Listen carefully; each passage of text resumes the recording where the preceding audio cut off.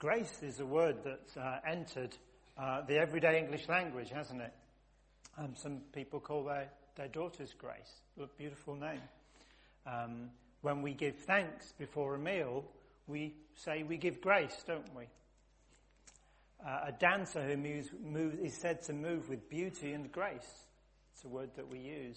Or a grace note in front of a note in music adds decoration, adds interest to the music. Similarly, a prisoner or a criminal who's pardoned is said to have been shown grace.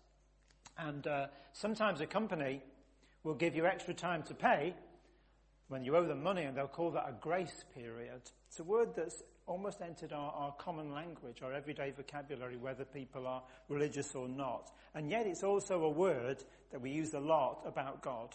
It's a word that we talk about the gospel of grace. The very last words of Paul to the Corinthian church at 2 Corinthians, we often say, may the grace of our Lord Jesus Christ, the love of God and the fellowship of the Spirit. It's a word that we use a lot as Christians. And yet, it's a word that belies an ocean of meaning, a lifetime of learning. Today, we're going to just lift the lid off this word a little bit, off this word grace. This is what you would call a topical sermon. Topical sermon means we're not preaching from a book particularly, just choosing a topic and talking about it, which gives the preacher license to go through all kinds of scriptures and stories and goodness knows what. So we will jump around quite a bit today, but that's okay. First of all, there'll be well-known stories, and secondly, I'll summarize them in case they're not well-known to you, or maybe we've forgotten them. What does it even mean, this word? Hard to define. I think one thing it means, it's about a God who gets close down to his creation, a God who comes to us. We see this, first of all, incognito, in disguise. God comes to us as a baby born to a poor family. Second, we see him as a 30-year-old man, God walking amongst us, healing people, bringing sight to the blind, helping the lame to walk and the deaf to hear, raising the dead. And yet he also grieves at the death of his friends. And he also shows human emotions by going to parties with his friends, very much being one of us, laughing, sharing life with us. And thirdly, we see God coming to his creation today by his Holy Spirit. Grace is also about a God who works for the good of his people. That can take time. We read earlier about the lost sheep and the lost son, and they may have been lost for a long time. It doesn't necessarily follow that just because it's in the next paragraph, they're immediately found. Sometimes we are lost for a long time, but God works for our good. God works to bring us back to him. Is grace the same as mercy and forgiveness? I think it includes mercy and forgiveness. Some people say mercy is when God doesn't give us what we deserve. He lets us off. And grace is when he does give us what we don't deserve. Good things. Forgiveness is a little bit different. Forgiveness can happen in an instant. Grace can be received in an instant, but its effects go much deeper than that, much wider than that. And I really do believe, not just saying this because it's a nice line, but grace is pretty unique to the Christian faith. Lots of other religions talk about God in the same words that we do, a God of power, a God of majesty, a God of might. Some religions talk about a God who came to this earth, incarnation. Some religions talk about a God of resurrection, a God who came back to life. But no other religions actually talk about grace in the way that we're going to talk about it today, and we'll see why. In fact, there was a well-known story. C.S. Lewis, the great Christian writer, was at a religious conference, a faith gathering. And there was a discussion on the uniqueness of different religions. And when it came to Christianity, they were discussing what was really unique about Christianity, because lots of other religions talk about the same things. And C.S. Lewis walked in apparently in the middle and said, "What's the rumpus about? What's the rumpus about?" When he was told, he said, "Well, that's easy, it's grace." But what is grace? What do we mean by grace? A very loose definition. Very loose definition. God's overwhelming kindness to people who can do nothing to earn it. God's overwhelming kindness to people who can do nothing to earn it. God can't love you anymore because he already loves you completely. And God is never disillusioned with anything you do because he never had any illusions about you. And yet he loves us unconditionally, undeservedly. 2 weeks ago, in the All Aid service, we talked about these lost stories of Luke, and we made a few points which I'll summarise. There's the woman who has 10 coins and loses one, and she runs around the house cleaning and dusting, gets out a lamp at night until she finds it. There's the man who has 100 sheep and loses one, and he leaves the flock to go after the one who's lost. And then there's the son, the prodigal son, the famous story of the one who wanders away from home, eventually comes to his senses and comes back with a big apology and wondering if his dad will even take him back. But his dad is out there looking for him every day and waiting for him. And some of the points we made a couple of weeks ago, this isn't just about people becoming Christians. We tend to think, oh, he's talking about non-Christians becoming Christians. That's only part of it. It's anybody who has a falling experience away from God. And as Christians, we can feel separated from God. As Christians, if we're leading anything like a normal life, you and I, sometimes we fall away. And things happen, situations happen at work, at home, in our families, and we feel distant. And these stories are about us as well.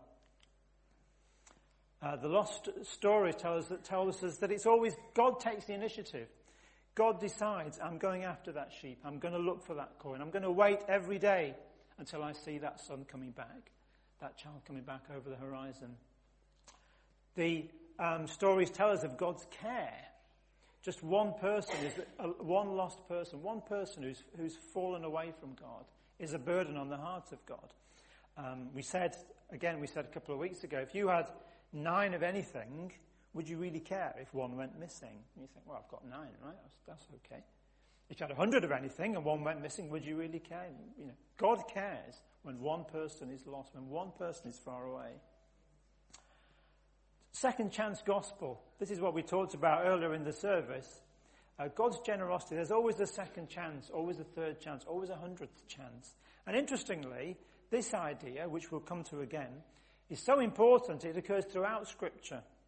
Israel always had a second chance in the Old Testament. Look at the book of Jonah. That's a story of second chances. Nineveh had a second chance and Jonah had a second chance. The prodigal son in the New Testament, always a second chance. And do you notice how each story ends? Each story ends with a celebration. In fact, Philip Yancey, who wrote a great book that some of you might have read, What's So Amazing About Grace, says this about the endings of these stories when God celebrates, when one person comes back. He says, this is how important it is to God that one person comes back. He says, God rejoices not because the problems of the world have been solved, that would be great, not because pain and suffering have come to an end, that would be wonderful, not even because thousands of people have been converted and are now praising him for his goodness. That would be astonishing, wouldn't it? No, are you ready for this? Says Philip Yancey. God rejoices because one of his children who was lost has been found. That's enough to delight the heart of God when we turn back to him. So, having kind of circled around this word a little bit, grace, it's only 5 letters, isn't it? We can say it without thinking, grace, grace, grace. We can use it and spit it out. But let's dive down a little bit into some aspects of this word. 3 aspects today. First, grace is outrageously personal, shockingly personal. Secondly, grace is fundamentally unfair. It's not fair. We'll see that. And thirdly, grace loses to win. So this idea of a personal God, this is a shocking idea, and this is one of the things that separates Christianity from other faiths. Other faiths think this is disrespectful, even blasphemous, that you could call God Daddy. That's what Paul says in Romans 8. Therefore we cry out, Abba, Father, we cry out Daddy to God. This was shocking to New Testament Christians, and we should still be shocked. We should still be shocked that we can call God our Daddy. It is a shocking idea. It is a blasphemous idea to some religions. See, at the heart of it, God isn't your big pal who you can go and punch on the arm and say, hey. He is the Lord of all creation. He was there before anything was. In the beginning was the Word, and the Word was with God, and the Word was God. He was with God in the beginning. Through him, all things were made. Without him, nothing was made that has been made. He put the planets at the beginning of time, threw the galaxies into space, as we just heard in that song there, hands that flung stars into space at the beginning of time. Astonishing, to cruel nails surrender. He was there at the beginning of time. He flung the galaxies out, put the stars into the galaxies, spun the planets into their orbits. Today, the universe persists in balance and works because God makes it so. We're exactly 93 million miles from the sun. Any further, it would be too cold for any life. Any nearer, it would be far too hot. The earth is tilted at an angle of exactly 23 degrees so that we can have 4 seasons. In fact, if you went into it, people call it the design argument, that the universe is designed and a design demands a designer. That there are a number of scientific constants which are defined to an almost incomprehensibly small degree. They are exact to an incomprehensibly small degree, and if they wavered by even a fraction of a percent, no life would be possible. There are many of these constants. One of them, just one, is what scientists call the gravitational constant, the constant that determines gravity. If that was a fraction of a percent, a fraction of 1% smaller, no matter could form. No matter could form anywhere in the universe. If it was a fraction of 1% bigger, all matter would collapse in on itself and life wouldn't be possible. It is finely tuned. God tunes that, and God causes the universe to persist. And he will be there at the end of time when things are wrapped up. In fact, in the Bible, God uses all these names. The Bible uses all these names for God. These are not pet names, not family names, not lovey-dovey names. These are majestic and awesome names for the God of all creation, the creator of the universe. The Bible calls him Adonai, the ruler, El Shaddai, the almighty, all-sufficient one, Elohim, the mighty and strong, Yahweh, I am who I am. When Moses says, well, what is your name? God says, I am who I am. Jehovah Jireh, the Lord provider. Jehovah Nissi, the Lord our banner, our fortress. In the Bible, he's called the Almighty One, the Alpha and Omega, the Ancient of Days, and many other incredible names. In fact, Orthodox Jews would not even say the word God. They wouldn't say the word God, and they wouldn't write it. They would write G-D, because they say, my lips are too unclean to mention the word God. My lips are not good enough to say God's name. I'm not good enough. He's too awesome, too powerful, too mighty. And yet, this God, who threw the stars into orbit and the planets into their orbits around the sun, this God who created the universe at the beginning of time, this God who is the Alpha and Omega, the Mighty One, the Ancient of Days, Jehovah Nissi, Jehovah Jireh, this God says, you can call me Daddy. But don't forget who I am. You can call me Daddy. But don't forget who I am. It's a little bit like this. Until recently, this chap was the President of the United States. We won't talk about the current President. Let's just stay with somebody that we respect. Barack Obama was President of the United States for 8 years, was it 2 terms? And for that time, he was arguably the most powerful man in the world. The most powerful man in the world in human terms. And if you wanted to see him, you had to be either very, very rich or a world leader or a celebrity, somebody very famous. And even then, you would have to book this thing months ahead, go through all kinds of red tape and bureaucracy, go through security, and then on a certain day at a certain time, you could meet the President of the United States, if you were lucky. You and I would never get a meeting. We would never get a meeting. We're not famous, we're not rich, we're not world leaders. Why would he see somebody like us? You have to go through all these procedures. And yet, that's one of his daughters. On the day this was taken, she didn't go through that. She's not a world leader. She's not rich and famous or a celebrity. She didn't put an appointment months ahead, and she didn't go through security. She probably didn't knock on the door. She went in and said, Daddy. this idea of this shockingly personal nature of God that we get from grace, this is something that changed through the course of the Bible. Back in the Old Testament, to see God was to die. When God was giving the law to the Israelites on Mount Sinai, if anybody else but Moses so much as touched the mountain, they would die. Elijah says to look on the face of God is to die. And yet, on Good Friday, when Jesus died on the cross, something fundamentally changed in our universe. Something changed forever. That curtain that was torn in two on Good Friday, and God said, the curtain separated the most holy place in the temple from the rest of the temple, and nobody could go in the most holy place. Only one priest, the high priest, on one day in the year could enter the most holy place. And it said that he would tie a rope around his ankle, because in case he died when he was in there, nobody wanted to go in there to get him out, because they would die. So they would pull him out. And he had a little bell tied to him, so that as he walked around, they knew that he was still okay. It was that holy.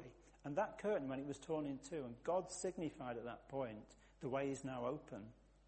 You can call me Daddy, but don't forget who I am.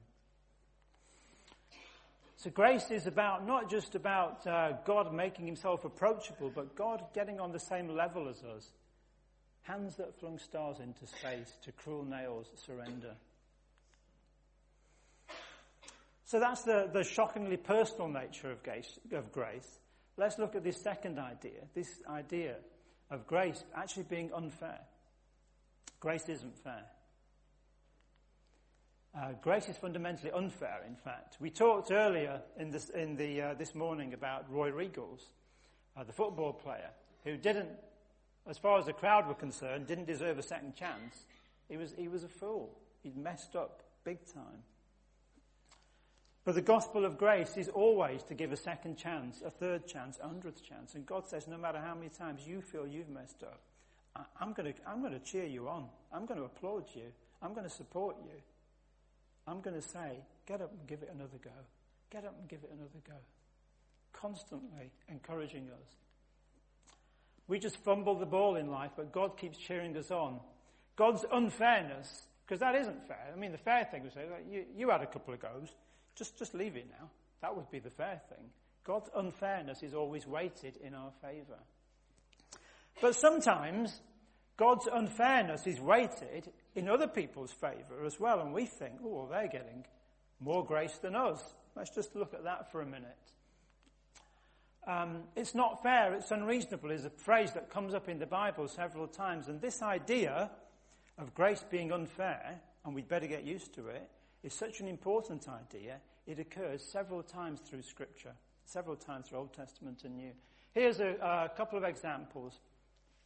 Think of the parable of the labourers.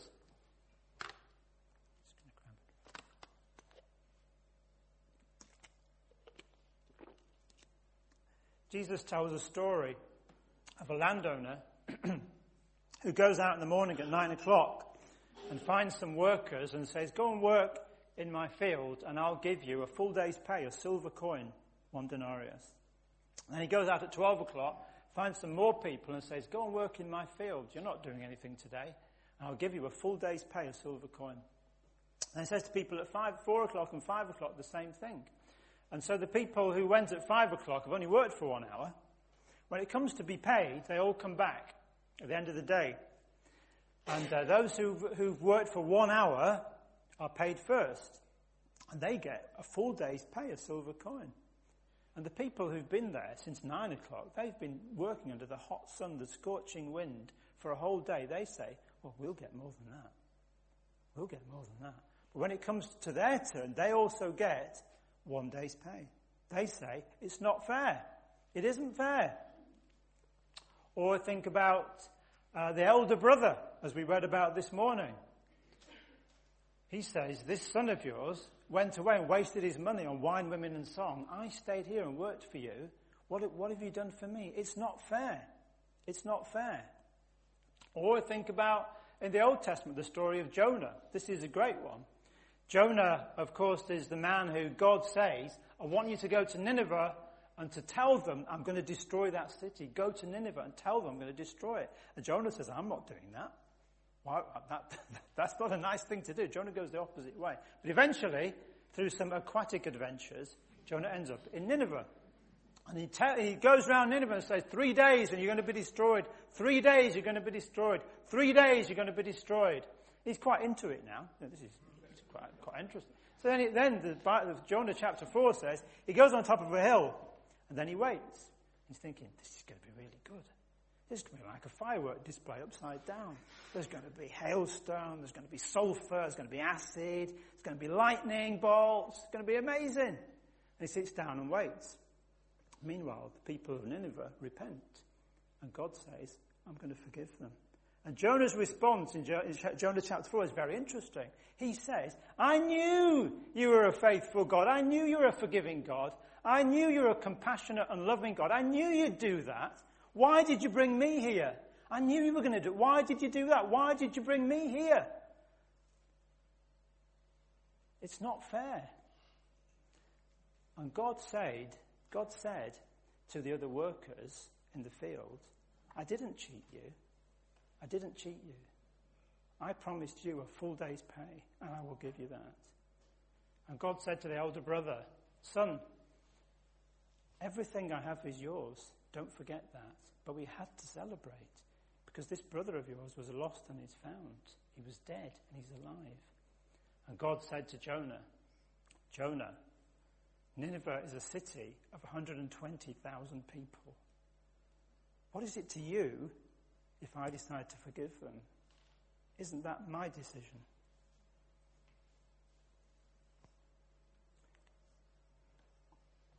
Think of yourself. What if grace was fair? Do you remember in the Message version of the prodigal son, the younger son says, I want you to give me everything that's coming to me. What if we as a church met for the next month every night here at Lynn Baptist Church and we prayed hard? God, give us everything we deserve. Please, Lord, give us everything we deserve right now. Actually, that would be a dangerous prayer to pray.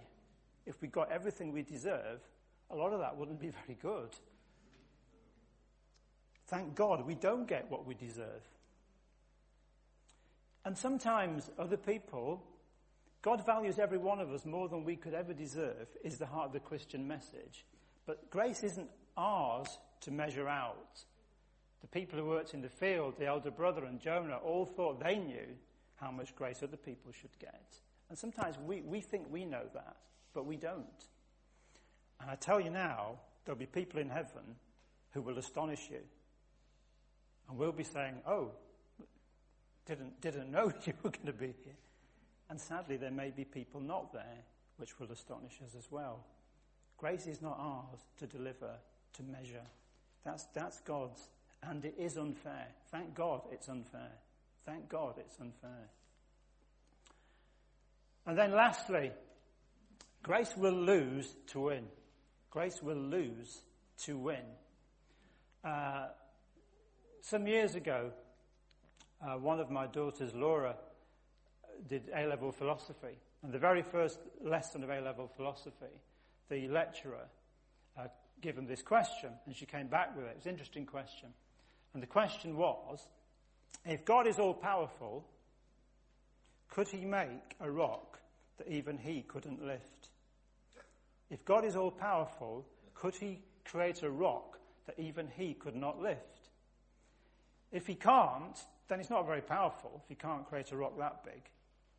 But if he can create it and he can't lift it, then he's not very powerful if he can't lift it. And it's meant to be a paradox, a conundrum, a catch-22. But actually, it's a misunderstanding of God and how God views strength and power. God's view of strength and power is very different to ours. Grace will lose to win. God became a baby. A baby can't lift a pebble. God will do that. He will lose in order to win us back in that case. He will always do that. See, when Jesus became a baby, when God became a baby, he gave up everything. He gave up everything. He really put aside his majesty, his deity, Not only his strength to move rocks, but his knowledge of the future. He gave it up for us. Actually, a question for you, right? Could Jesus have learnt fluent Spanish and just spoken it? Not learnt it. Could he just have spoken fluent Spanish if he wanted to? Could he have done that? What do you think? Most people would say yes, right? I would say the answer is no, because for this reason, only if the Father willed it. Only if the Father willed it. See, when Jesus heals a blind man in John's Gospel, and they come and say, by what power did you do this? And Jesus says to them honestly, I tell you the truth. The Son can do nothing by himself, only if the Father wills it. Jesus really gave it up when he became a man. We see that in the Garden of Gethsemane, where he's desperate to find a way out of this situation. If there's any way out, Father, I want that way out. But not my will, but yours. Grace will lose in order to win. Grace will give up power and majesty and dominion and might to win.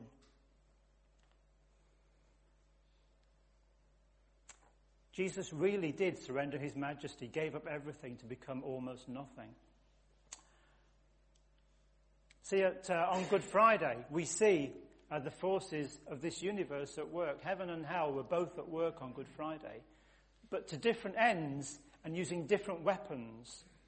The devil was using the powers of this world, might and power and strength. Who's going to be on top at the end? Who's going to win at the end? Who's going to be dead at the end of this day? Was the way that the devil fought that battle. God fought it a different way. God said, no, that's not my idea of strength. If that's your question about, then that's not my idea about strength in the first place. God subverted, actually, all that battle, subverted it. God doesn't worry about people thinking of him as the loser. He holds the universe in his hands. And Paul tells us several times that God will choose what we call weakness in order to win. What does he say? God deliberately chose the foolish things of this world to shame the wise. He deliberately chose the weak things of this world to shame the strong. And later on in the same chapter, 1 Corinthians chapter 1, I will destroy the wisdom of the wise. I will frustrate the intelligence of the intelligent, says the Lord. What we think of wise and strength in our worldly sense, God says, no, that's not how it is. My view of strength is different to yours. And therefore, I will lose in order to win you back. I will always do that. And maybe the other point for us, grace can only do its work in us when we admit our weaknesses. Grace can only do its work in your life and mine when we see our weaknesses and when we're upfront about them. Even Paul, towards the end of 2 Corinthians chapter 12, he had some kind of illness, some kind of disability, and he was praying that God would heal him of this thing. And he says in 2 Corinthians 12, 3 times I prayed to the Lord that he would heal me of this ailment. But God says to Paul, I'm going to leave you with this disability. I'm going to leave you with this. Because this is how you will depend on me. It's a hard lesson. It's a hard lesson. But then God says, because I will leave you with this because my power is made perfect in weakness. My power is made perfect in your weakness. And then Paul says, therefore, I will boast of my weaknesses. Because when I am weak, then I am strong. So Paul changes his position completely. First he's praying for healing.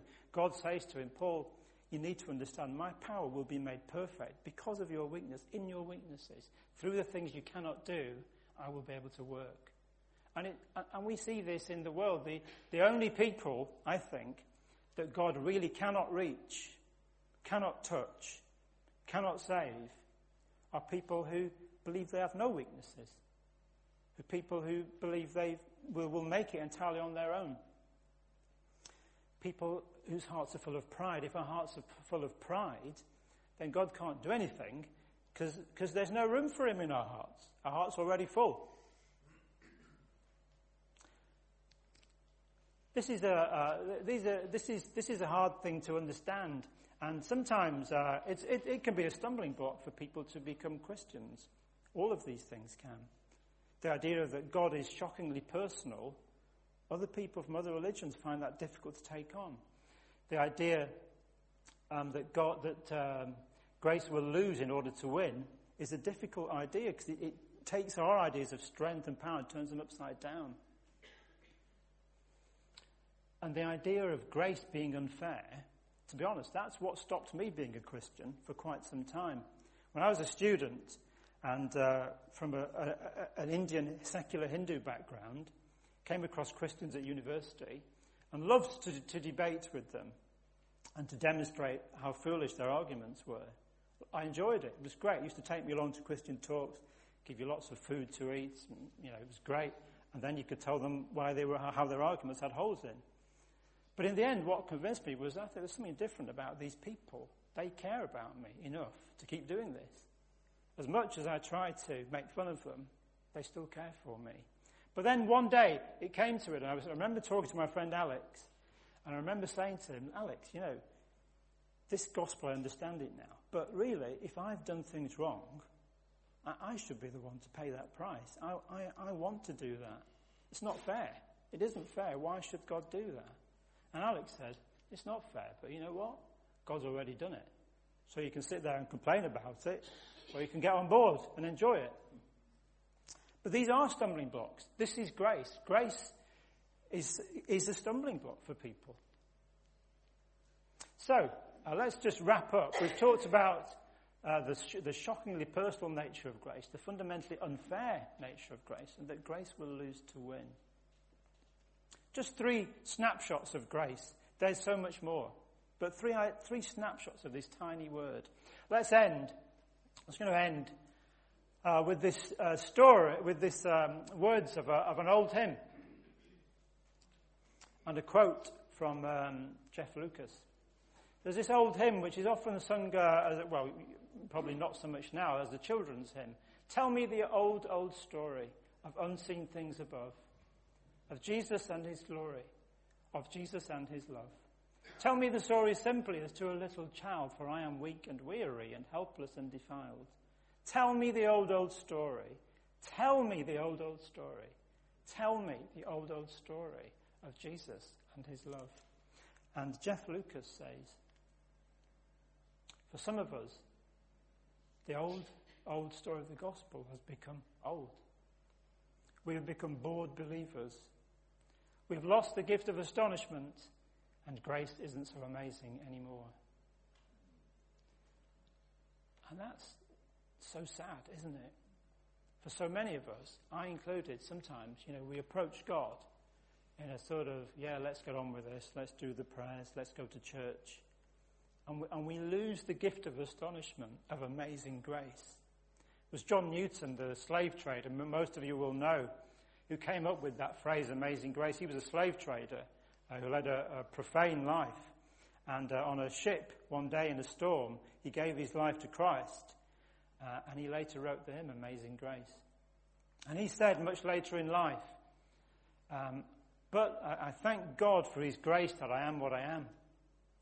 I am not where I want to be, but I thank God I am not what I was.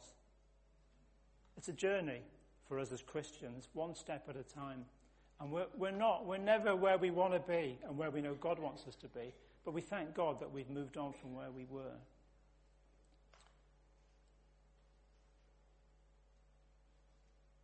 We're going to sing again. And as we come to the end of our service, let's consider these things. Are we amazed by grace? Are we bowled over by God? Are you bowled over by God's love for you? We will have a prayer time at the end of the service at the back. Maybe grace is a concept that's new to you today, or maybe it's just something you've lost sight of because of things happening in your life. Do come and pray with us if that's the case. Several of us will be there.